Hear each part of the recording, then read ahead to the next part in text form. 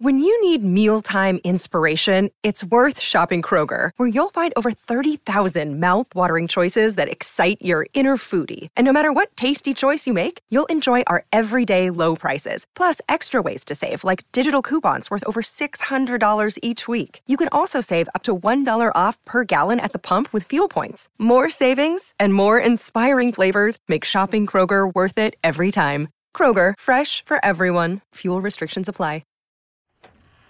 Come on in. Do you want to wear headphones or not? Yeah, no, I do, because I like the sound of my own voice, because yeah. I'm a narcissist. This is my dream scenario. I like a headphone. They put, is it compression on your voice? Makes you sound sexier than you really are? I don't think it works for you, David. Sorry. Have you got a coffee? Is that fine? Is that working for you? Yeah, it's lovely. What have you got in there? I've got a single shot almond milk latte. Oh, Anna, very good. I am posh. You are posh. Almond milk's not sustainable, though. Almond milk's it's the next thing we're not allowed to have. I'm sorry. I can't have oat. It gives me a tummy ache. Whole milk messes up my skin. What can I have? I'm not having black coffee. Sorry. Boring. I have black coffee. No, it's just a bit. Yeah, but it makes you much cooler. I'm much cooler since I started having black coffee. Right, do a sound check. That's the word. Tell me what you had for breakfast. Oh, this latte so far. Is that it? Well, yeah, I was a bit disorganised this morning. I had some Greek yogurt and some granola and some prunes, which as I do. A nutritionist would say that's the best way to start a day. Would they? Yeah. For all your gut stuff. That makes me feel very smug, except when I'd finished the bowl, Georgia then said, you know that yogurt's 2 weeks out of date. Oh, tangy. So if I start chucking up halfway through this, you'll know why. It won't be one of my boring stories. He's faking being ill. He's so bored. You don't have boring stories. Oh, I have boring stories. David Tennant does a podcast with Jodie Whittaker. Hello, Jodie. Hi, David. Thanks for being here. No, this is very exciting. It's very if not a little surreal. A little surreal, yeah. Jodie Whittaker. If you weren't sitting here today because you were off the telly, what would have been your alternate life? If I'd have been an actor. If you hadn't, yeah. I was very much at all eggs in one basket. So if it hadn't have happened, if I hadn't got into drama school and all that, I think I'd probably be running a pub. I kind of think landladying's a bit in the blood. My grandparents, my dad's mum and dad, ran pubs all their life. My dad was brought up in a pub. I've worked in one since I was allowed to. And I worked as a barmaid, basically, all through drama school. And so I think had I not done it, had I not got in and all that route, I think, because it was my only other skill, right. I'm really good at it. And it's I think, the thing is, it sounds ridiculous because people think, it didn't require it to be good at it. Yeah, it does. It requires quite a lot, actually. Yeah. I'm very good. People skills. Yeah, I'm really good at people skills. I've got a good memory for a huge order. Have you? Yeah. It always amazes me when you put in an order to someone and they turn around, you're like, no, I haven't finished yet. And they do a drink at a time. I'm like, oh, wow, this is taking ages. But yes, I think it'd have been something like that or something to do with food. But I hadn't any other skills. So I don't have a skill set. Yeah. I couldn't have been a chef or anything like that. I think if you had an alternate dream life, it'd be running in like a gastropub, something like that. Right. But it requires a business brain, and I don't have that either. So I thank the Lord, touching wood, that I could act because that was the only option I gave myself. And what age were you when you first thought, oh, I could do that? I was watching, Thriller. What, the Michael Jackson video? Yeah, but me and my brother got bought the VHS of the making of it. Yeah. And I think it was handy because it stopped me being absolutely terrified about it because it's such a scary music video. But watching the making of it and realising that, it's pretend. And you can do it. I think it was just that. I think I've always lent myself to voices in my head and I do it now. Like when when I was like training for a marathon, I've done 2. I ran with like stories and stuff. I've always done that. I've always had make believe. I can do it now just if I'm bored. How many hours we have in a trailer? I can read a book and do all these things, but eventually I will just kind of randomly go off on tangents of making shit up. And you did that as a kid? Yeah, I just did it all the time. All the time? Yeah, I played by myself loads. As you know what I'm like. Yeah. I'm an absolute crowd person. Yeah. I love people. I'm not a very solitary individual. But as a kid, my mum said I would just sat all out for hours. I was so easy to look after because I just had all my toys and everyone had a backstory. I used to do that as well. I wonder if that's common. I used to be in the back garden making up stories. So your mum and dad your dad, he was brought up in a pub, but he didn't run a pub? No, he just brought up in it and then has frequented since then. Right. So that's Skelmanthorpe. Yeah.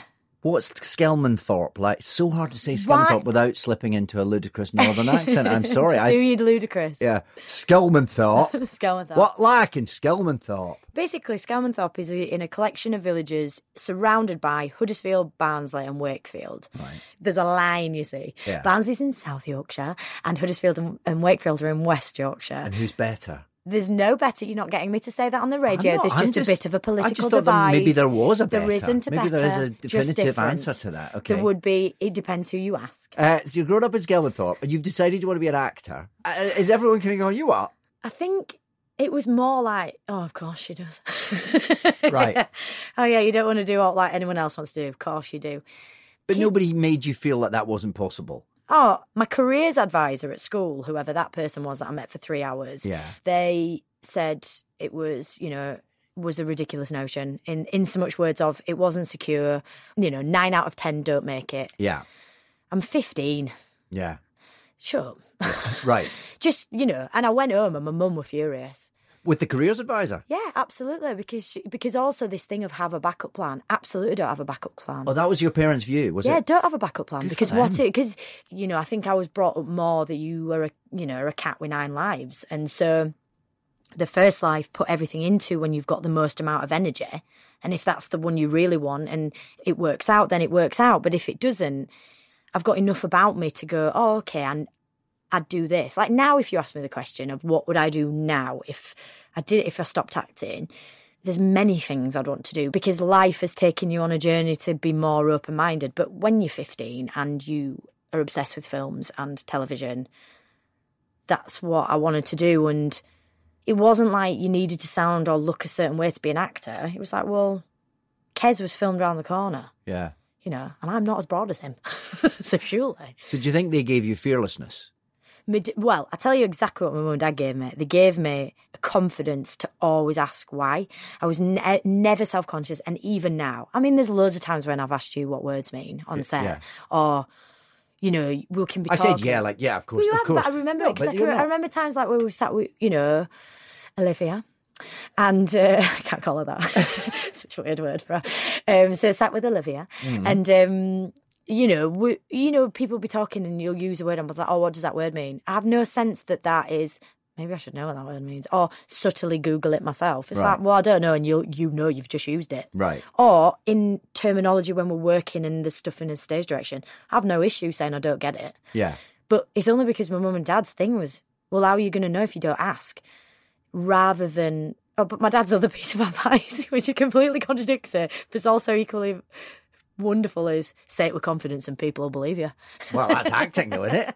So I've got I don't get it and I absolutely know the answer to that. I've got a happy mix of both. But I think it also helped growing up. For a girl, I was brought up totally gender neutral without it being a thing.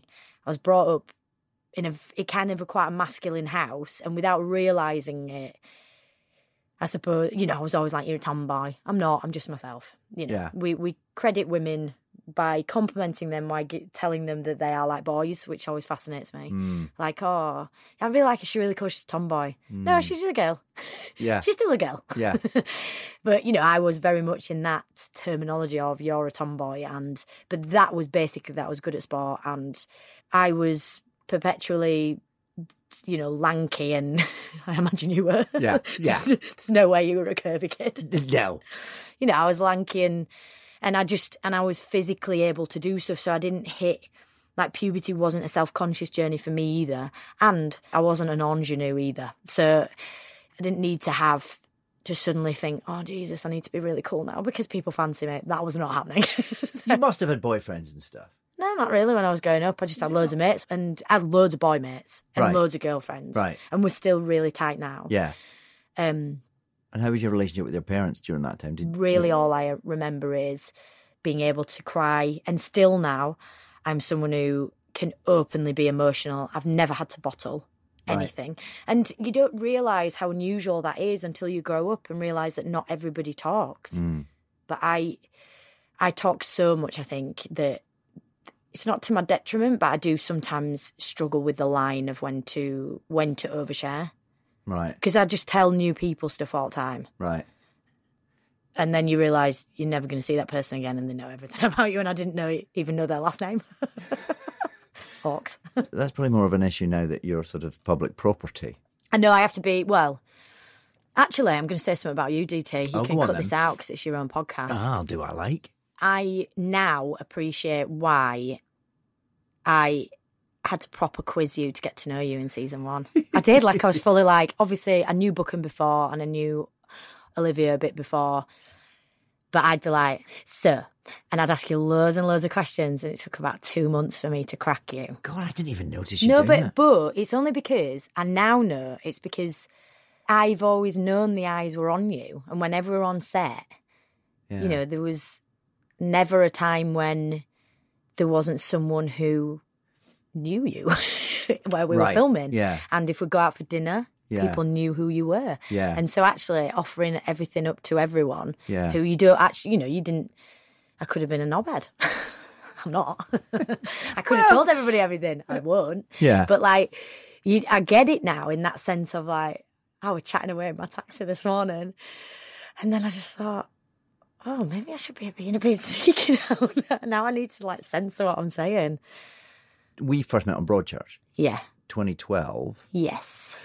Was that the first time that you did feel people recognise you in supermarkets and things? No, not for me. I didn't really get it. Not on Broadchurch at all? No. Afterwards, I had blonde hair. But no, the thing I get, apart from now, obviously, you know, I'm sure I'm going to be recognised for this one little job that I'm doing. Sure. It's likely. Yeah, likely. No, Black Mirror. Oh, yeah. From it going on Netflix, the minute it went on Netflix, that was it. Right. Because really, like, I am bottle blonde. Yeah. And I get it loads in, you know, I've never, ever had anything in America. You know, I could wander around because I spend loads of time there. And now I get loads of Black Mirror. Yeah. Which I'm delighted with because I'm like, oh, it makes me seem so cool. Yeah, it was very cool. It was a very cool episode. Well, you're the poster now. Well, yeah. Yeah, your big old face everywhere. Yeah, my lovely little deep frown line. It's made it onto all the posters. I haven't noticed that. I've got an angry bum. But I wouldn't change it for the world. I wouldn't, you know, because I do think, you know, there's a lot of episodes where you're squinting and I think if I didn't have that frown line, you wouldn't know it was Sunday. Well, quite. Yeah, so you would never start. I'm allergic. It's not even vanity. And also for me, I'm just like, I'm too young. Yeah. I don't, you know, and I... Well, it doesn't stop some of them, though, no, does it? No, it doesn't, but I also think it's an undeniable pressure on humanity at the moment to look your best a lot of the time. And I think, you know, I'm lucky that my journey through the world of acting has very much been about screwing up my face and nagging my eyes out. Yeah. And it's not about being, like I was saying, the ingenue. It wasn't like, you know, there isn't that pressure to appear to be, to look a certain way. It has been asked though. You know, there's certainly, I would say there's certainly times when I was younger that in certain scenarios there was suggestions that potentially you might want to think about certain stuff, and it fascinates me that I won't. Right. You know, if someone said that to me now, what kind of stuff do you mean? You know, like I think I was doing a camera test for something, and I will say something because I can't be arsed with the repercussions of what it was, and someone saying, you know, it is very deep. This is you talking about your frown line again. I've literally never noticed it. How have you never noticed it? I mean, I can see it when you've screwed your face up. Yeah, but I always screw my face up. You know how animated I am. Well, but that's good, isn't it? Oh yeah, I don't care. Right, like, I think but it has been suggested to you. Yeah, and it just does that make you angry? No, it doesn't now. I just think, fuck, I want really impressionable.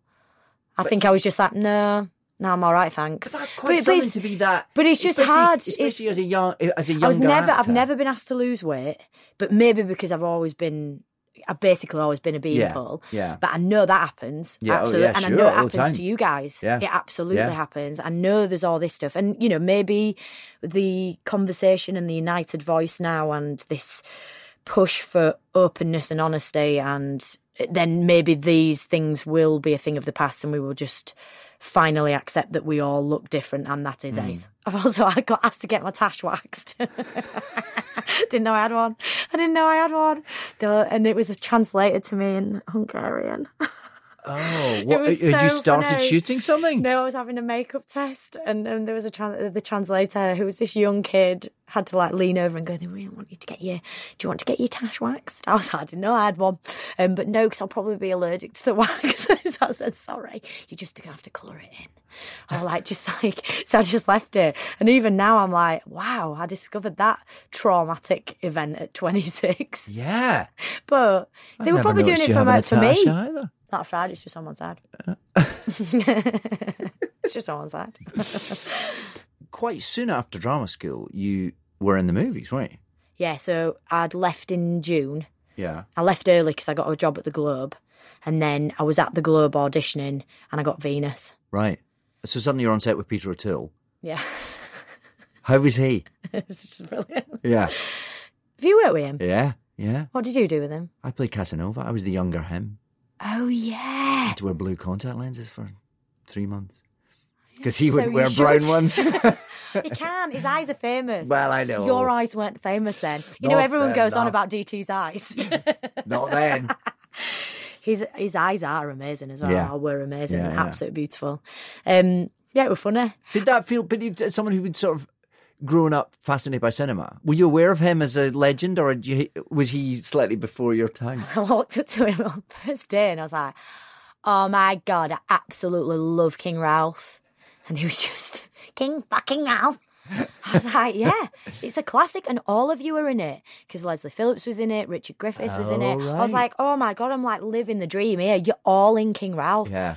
What were it like? What was it like?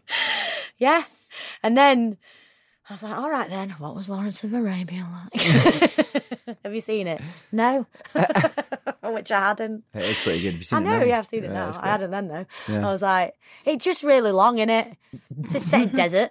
And then, I filmed in Wadi Rum a few years afterwards and thought, oh, if only I could go back. If only I could go back. But I really got on with him and I absolutely adored being in his company because he was everything you'd want that man to be. He is funny and he is provocative in his conversation and his opinions, and he was generous and incredibly open as an actor, and he taught me lots of things because I just thought in your 70s when you've been doing this for years you don't really need to do any homework because you know what you're doing. Yeah. But the detail and written all over his script and the fact that every single beat and rhythm was a choice and also could be changed in an instant. I was like, oh God, you never stop learning. Yeah. And I know it sounds daft, but you just think surely it gets easier as we get older. But actually it gets harder because you don't want to regurgitate the same thing over again. And I think that's the thing I realise it's actually harder the more you do, isn't it?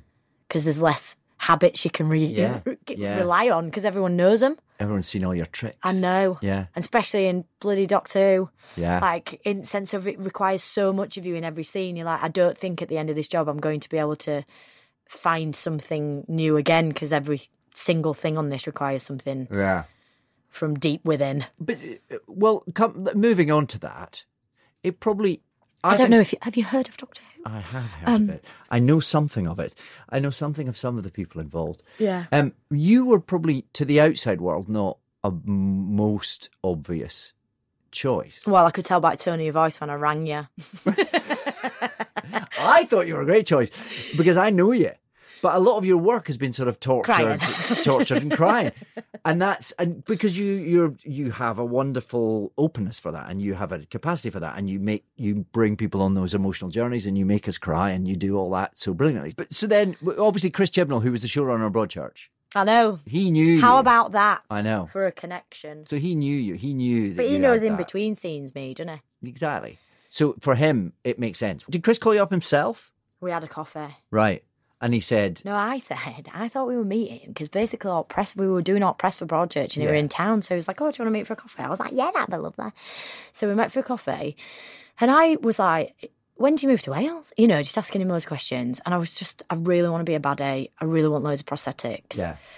And at that point, Peter had said to the powers that be that he was handing on his shoes, but it hadn't been public information. Right. So that wasn't outside of an inner circle either that Peter had decided to move on. So Chris was like, well, it's funny you bring it up, but the doctor will be a woman. What about auditioning? Was there any part of you that had imagined the doctor Well, might no, be a but woman? were there you? Because I don't really know. I mean, to me, it was just like, it's a guy. Right. I just don't know. I just never, Yeah. it just wasn't. I know every year there's always a list of people. Yeah. And I'd never been on it. Right. And even when it was me on these lists coming out, I still wasn't on that list. Right, I was yeah. like, God, am I going to be No, such it's Olivia a Colman a lot of the I know, time. at the top of it. Yeah. But I was like, am I going to be such a clanger that people literally cannot for the life of them put these two things together? So, thank goodness it didn't have such a kind of horrific reaction. It was an amazing chat because it's with a friend. Yeah, sure. You got brought up. Right. Because for me, I was just, I said I only know it through being with you. Yeah. And I know how much you loved it, and I know how much of a big part of your life it was. But I also know that it still is, and it's kind of a funny thing, isn't it? Like we'll do Broadchurch, and to some people we might be Alec and Beth, but you're always the doctor, and so that's. I can't compare that to anything. So you auditioned. You had to go through. There was a process. Oh yeah, well, even at that moment, you're thinking this is a life decision beyond just taking on a job. Yeah, because it's not just me that it affects now. Like I'm a grown up, and I've got. If I'd have been 25, I wouldn't have hesitated. I didn't even hesitate. I said yes straight away. Yeah. But there was an internal. It wasn't a hesitation because I'm sure that'll get quoted back at me somewhere. It wasn't a hesitation. There was an internal sense of. This isn't just about me, whereas every other job previously kind of is, as long as it doesn't take you away from home for too long and, you can kind of go, look, this is what I'm doing next, babe. Yeah. But this is for life. Yeah. And the amount of time you do it for will be a life-changing thing because it essentially means moving for that amount of time. Because you films in Cardiff. Yeah. Apart from anything else. Yeah. And so there is a huge... It doesn't just affect you anymore. It affects other people. And also I knew it didn't just affect me and my immediates. It affects my social circle and it affects my family because for them, they become... of interest. Yeah. And because it has this fan base all over the world, it does mean that, there isn't necessarily somewhere you can go where there isn't someone who knows it. Yeah. And I've never experienced that before. Obviously, I get people stopping me in the street sometimes. Yeah. But not, I think the other week someone said that the first step got seen by 70 million people. Right. And that won't even touch the sides of what yours has been seen. But so that's quite a few places. Yeah. For me so even when you're auditioning, that's sort of sitting over. But it sits on me because I'm old enough and I've got enough people in my life who have varying degrees of whatever we consider success. Yeah. But to the outside world, I think fame equals success. And we know that's not the case. They're very different They're beasts. very different beasts. And they're not the same... dream. Wanting to be a successful actor and wanting to be famous are completely different dreams, and I only had one of those dreams. Yeah. And so it was just a thing of knowing I wanted this part so badly and I was going to throw everything I had into getting it, just to know that if I didn't get it, I didn't blow it. Yeah. But knowing if I did get it, it would be certainly a direction shift. And I think I know that because of you guys that I've worked with who are either, the doctor or have been in it, but also from other people who are in stuff that essentially makes them famous. Yeah. And that was a consideration, but it isn't enough of a negative. because being someone who's really, it gives you pause. I'm really private. I'm very paranoid. Yeah. I don't like being looked at, and I don't like being listened to, and I don't like being of interest to anyone. Great qualities for an actor. Yeah, really brilliant. In work, absolutely fine. Yeah. Out of work, I'm just like, and I know I don't seem private in that sense, but there's loads of stuff that I just think are mine and should be mine, and I do not understand why I should ever have to explain what belongs to me and what doesn't, particularly because I offer up so much of the other stuff. Yeah. That I'm like, look, you can have this part of me, but this part of me is mine and for these people. And so that bit, knowing that line might be, you know, for some people in my life, they might become more of interest to other people, and that's scary. But then... Another day is here, and you're ready for it. What to wear? Check. Breakfast, lunch, and dinner? Check. Planning for what's next and how to save for it? That's where Bank of America can help. For your financial to-dos, Bank of America has experts ready to help get you closer to your goals. Get started at one of our local financial centers or 24/7 in our mobile banking app. Find a location near you at bankofamerica.com/talktous. What would you like the power to do? Mobile banking requires downloading the app and is only available for select devices. Message and data rates may apply. Bank of America N.A., member FDIC. Do you ever wonder how celebrities order food? Like, is Sarah Paulson a Diet Coke or a regular Coke girlie? Some peasant Coke? No. Or how does Sofia Vergara order a pizza? No tomatoes. I cannot eat tomatoes. Yes. Are you cool with mushrooms? Not really. Okay. If these are the details you need, and I know you do, I have the podcast for you. I'm Jesse Tyler Ferguson, and on my podcast, Dinner's on Me, I take some notable friends of mine out to dinners in Los Angeles and New York City. Listen wherever you get your podcasts. That thing was delicious. Actually, having done it and doing it, it's kind of amazing to be a part of something where you work so hard and loads of people watch it. Yeah. And they like it so far, and that you're a part. And also for me as an actor, you know, I can't sit there and complain about representation if you're not going to play the dream role that you would have had as a kid. Because all my favourite stuff growing up was stuff like, it wasn't necessarily Doctor Who because I wasn't brought up in a Whovian house, but it was this kind of stuff. Yeah. It was this otherworldly, you know, mystical sci-fi presented with huge questions of ethics and morals and space and time and space and all these things, but in a role that, you know, is usually played by a guy. Yeah. So I wasn't going to ever turn that down, that opportunity. So as well as dealing with taking on this part, which is massive in itself, is it at all irksome that you then are given this extra responsibility, not by yourself, just by the fact of it? Being the woman. Yeah. I didn't really realise the responsibility in such a sense until after the first episode came out. You know, because like I saw you the night before. I was in a bit of a... So DT and I had a lovely dinner in New York because we were at Comic-Con. We're so jet set. We are so jet set, but it is the first time we'd seen each other in years. So I hadn't seen you since... I've obviously spoken to you loads, but I'd not seen you since I got it. Yeah. And so I was in like a kind of funny place because I knew the next day was essentially being... The end of life as you knew it. Yeah. Because everyone kept saying it to me. I was like, I don't know what you mean. But then when it came out, and then, you know, people and the fans, and we potentially from the figures got new fans, I realised, I could have set us back. Like, if I'd have been crap, which I have been in some jobs, you know, there are jobs that I've done that I've gone, I smashed that. And there's other jobs that I've done where I'm like, oh my God, I was awful. I was so miscast. I was terrible. I pitched it completely wrong. You know, because that's the nature of the thing. But this job, had I pitched it wrong and got it wrong, I don't necessarily think I've got it right, but I know that, like, obviously there's not been such a huge backlash since it came out. No, it's been a massive celebration. It's been lovely, but I think I didn't really realise till then that I was like, oh, fuck, yeah, I could have absolutely set us all bloody back here. But, so it didn't feel like a responsibility, it felt like something to be celebrated, and I'm really glad to be able to do that. I just think what this can't be is a moment that will be irksome. Yeah. Were you surprised at how much fuss was made about it? About me being a woman? Yeah. No. No. I mean, I think it were a small percentage that were loud, that were like, ruined Doctor Who. I don't mean negative. Well, I mean negative as the well. female I just thing. mean generally the kind of... No, because I have to say, like, no, I wasn't surprised by it because I think it needed that conversation for us to go.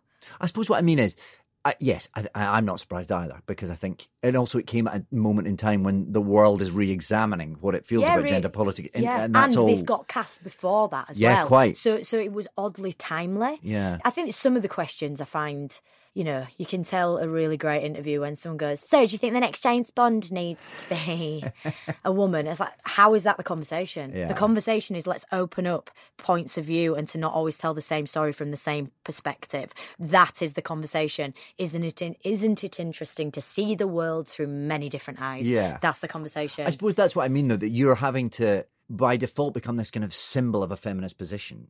And is that... at the same time, you're just doing this massive job and you've got all this work to do Yeah.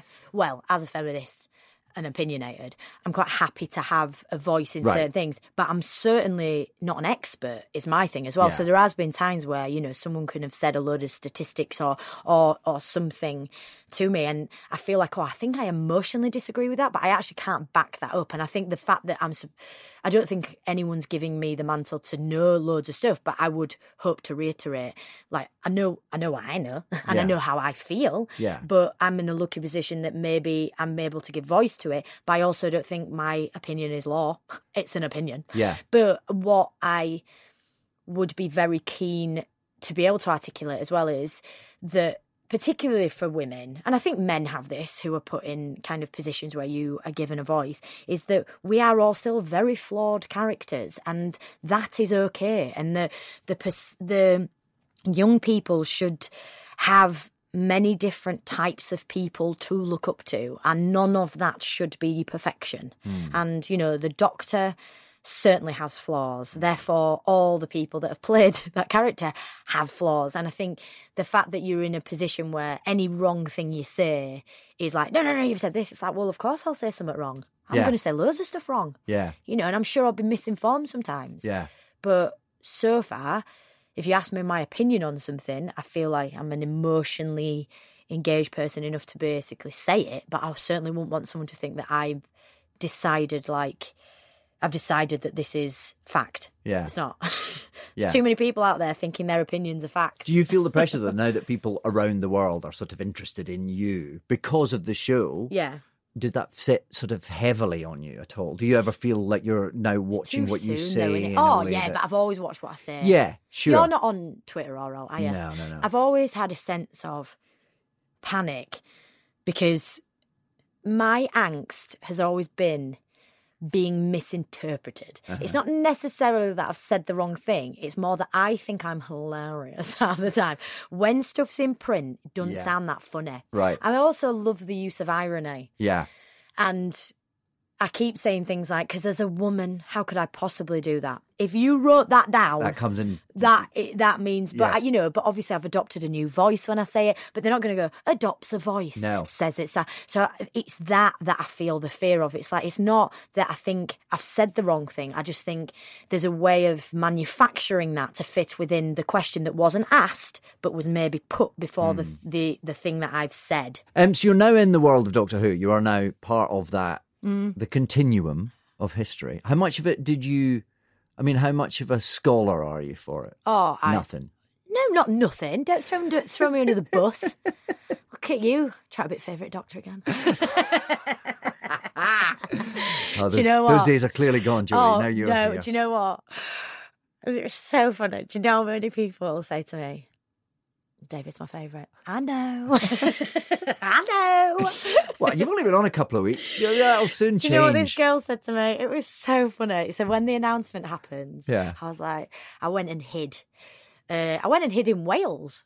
Really? Did you? Yeah, because my mates... Hiding in plain sight? Yeah, hiding in plain sight. But it was like, the kind of, I won't say where, but it was an area that I've been to before and may go again. All right. But it's a really beautiful bit of Wales.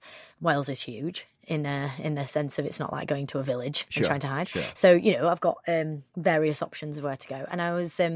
baseball capped up because it was week after announcement, thinking I'm some kind of celeb, sunglasses inside and all that shit. And I went up to the to a cafe and I went to order and this girl looked at me. She was about 17. So I was like, oh, I think this is my demographic. And she was like, and I could see her just really psyching herself up. And she just went, are you? And I went, yeah. And I said, can I talk to you to one side, though? Because I'm trying to be a bit sneaky and a bit hidey. And she went, yeah. So I went and ordered. And then I came back and went, oh, are you a Whovian? And she went, yeah, I really wanted Ben Whishaw. So I went, you still might get it. The possibilities are endless. You could get anyone you ever wanted. I was like, How did you react to that? Oh, I laughed my head off. I went, oh, don't worry. Don't worry. Don't worry, I'm going to play it exactly like Ben I was Whishaw. like, oh, don't worry, you've given me an excellent idea. But I was like, oh, that is brilliant. And so she just went, oh, good luck. I went, thanks. Good luck, because clearly you're going to need it. But, I can't remember the question before I started insulting you. Don't worry, it's fine. But I mean, did you feel the pressure to kind of homework, do your research? So I'd only seen a few eps previous because I'd brought up with it. Yeah, I'd seen like bits of you guys. Yeah, I'd seen when mates were in it. I'd seen their eps. Yeah. I mean, you were probably a bit young to get it first time. You were born in 82. Yeah, I'm 82, right? but it did, it came back. Still, and also, if you brought up in a house, your family are watching the repeats of it or the VHS of it. Yeah, but like by the time you're 7 or 8, it's off the TV. So, yeah. And so, unless I got into it right away then. Yeah. But, so then there was the gap. But I think for me, I remember the time out that came with Chris on the front, in his leather jacket. Yeah. And I'd never met Billy, but I thought she was ace. And so there was that thing of you were just familiar with the people coming into it. And, my mate, Rebecca Staten, one of your ex. And so things like that when you got friends in it and then I auditioned and didn't get a part. What part did you audition for? I don't know, because it was sides on it.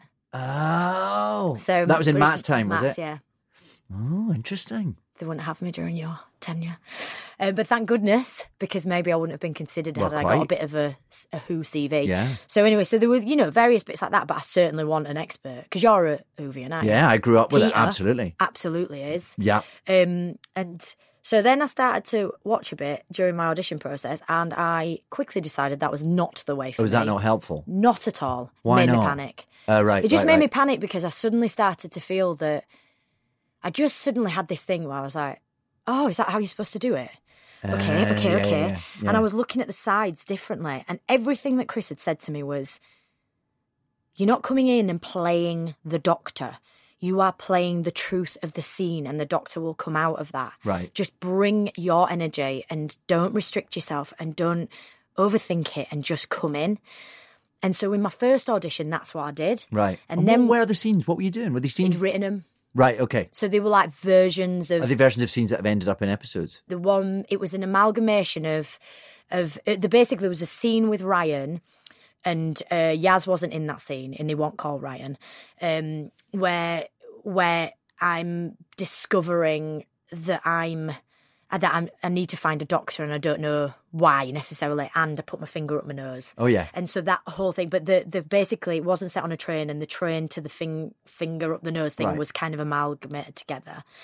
There was a scene, and then there were various other types of scenes. So they just showed different types of the doctor. But in the first round, there was a very relevant scene missing. There wasn't a huge gobbledygook scene. I know that's not the technical term, and I'm going to get annihilated by the Whovians. There is no technical term. That's the technical term. Real gobbledygook. Yeah. There wasn't one of them in it. Yeah. So when I did come in for my first round, I was like, oh my God, I loved it. And I just felt really emotionally connected. Yeah. Then I started to watch it and went, I did it wrong.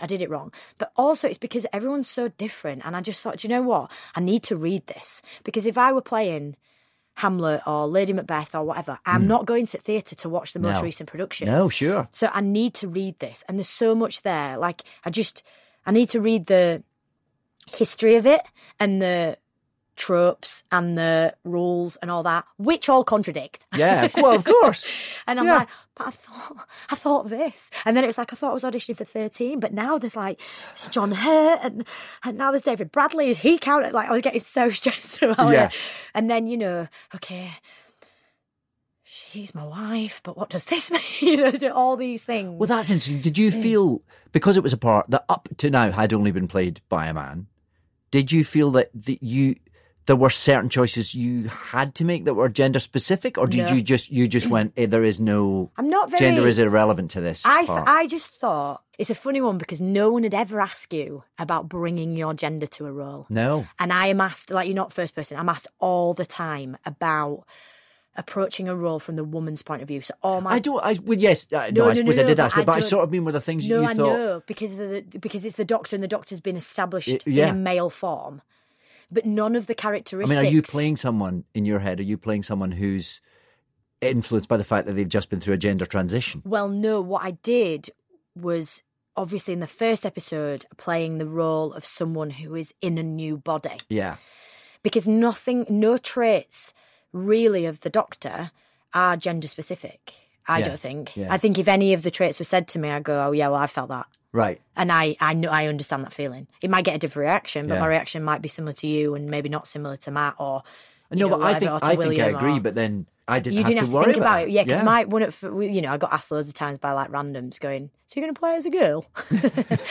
I'm just going to play it. Yeah. But I think the thing is, because the relevance of the gender is obviously in Net 1, and then also within it, there'll be time periods and scenarios where being a woman has a different response to the crowd you're in than the individual, and I think that's where it's really interestingly explored. Right. But regarding me, I just felt that I knew all these emotions, I feel all these things, and I felt all those things, and they didn't feel like they were limited to men to me. Sure. They were just human and alien, but with a capacity for me to connect to it, because I did feel that the two hearts give us quite a lot of breadth of emotion.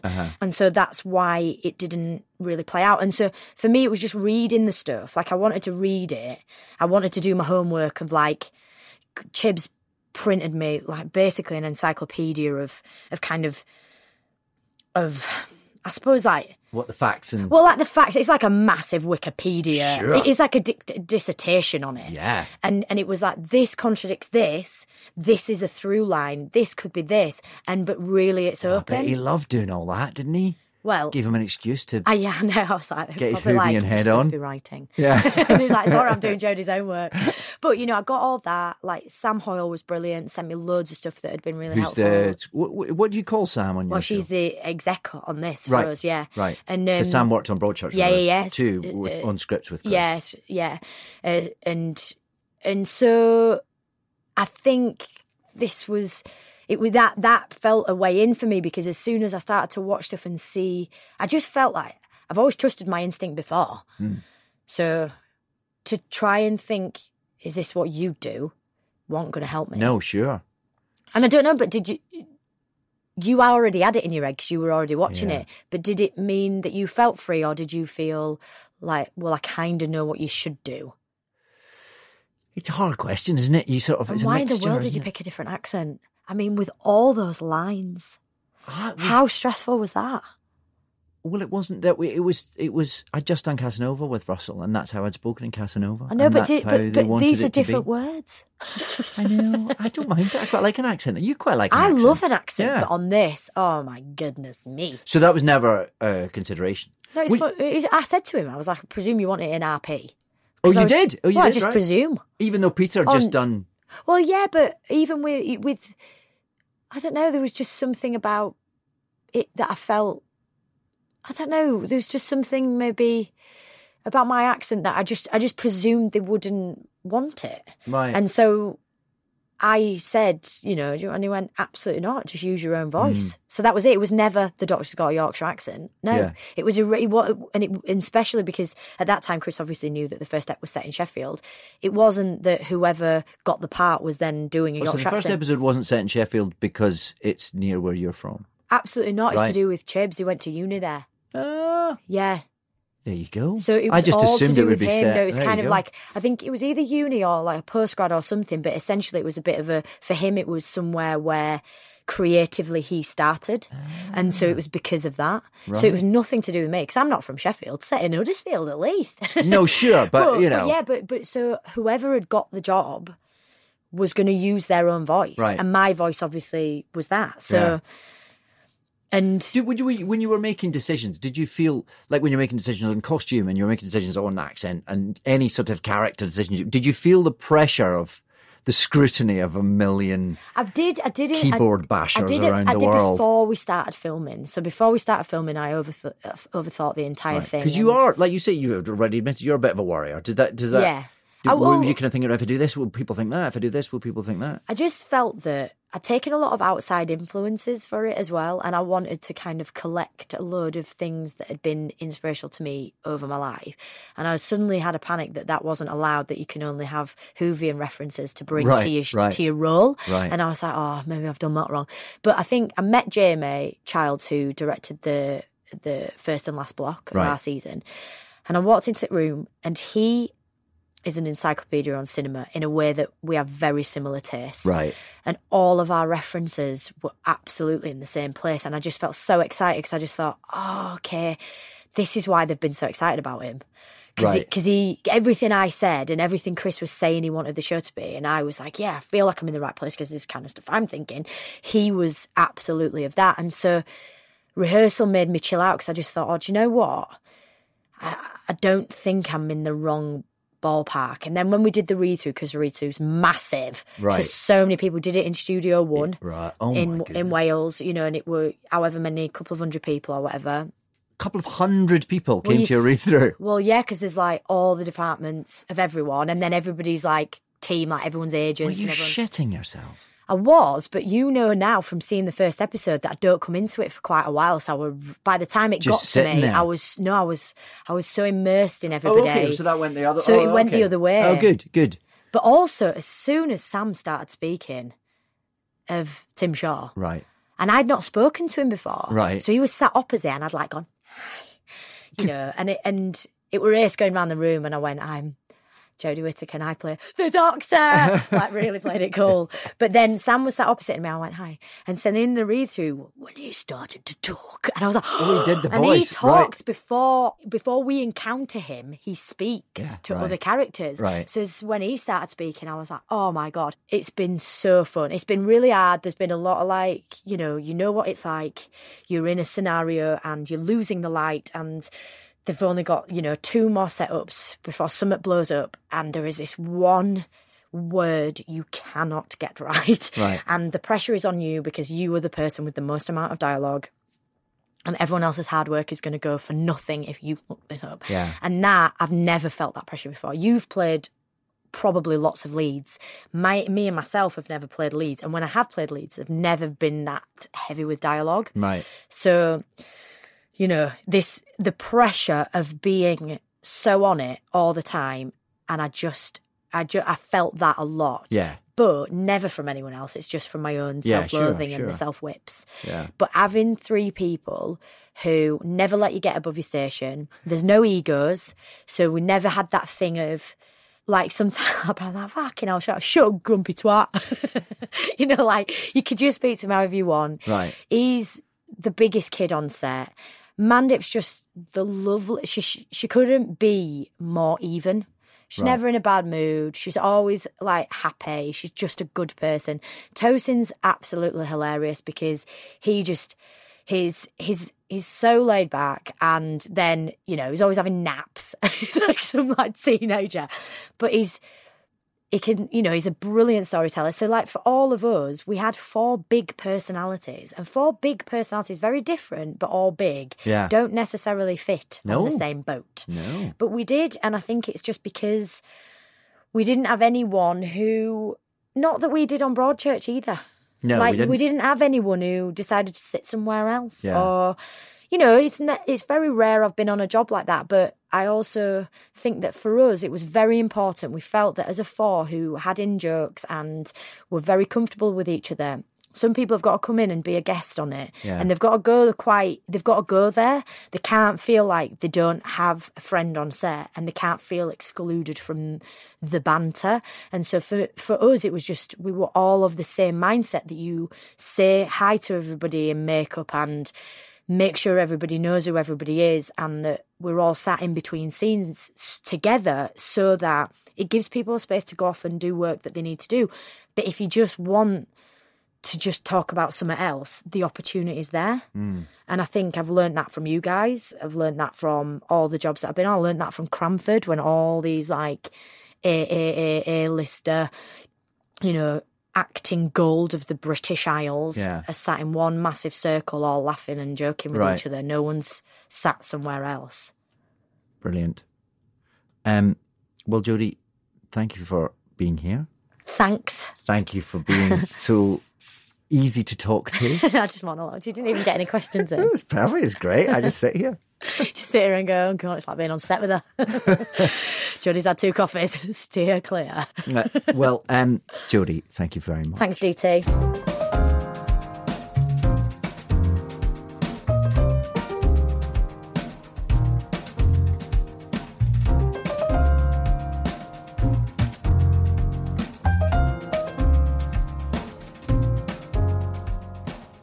David Tennant Does a Podcast With is a Something Else and No Mystery production.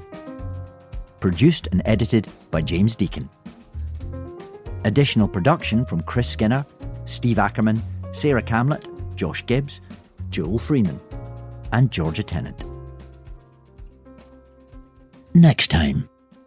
If there's a part that comes along that's a wizard, for example. For example, should there be such a part? I say to myself, well, I think I've rather played a wizard. I don't know if I've got another wizard in me. Also from Something Else. The Bugle presents The Last Post, a daily satirical dive into a universe just like our own, with Alice Fraser and guest appearances from Andy Zaltzman, Nish Kumar, and many more. There will be further discussions on a vote about whether we strap rockets to the bottom of England and launch it into space.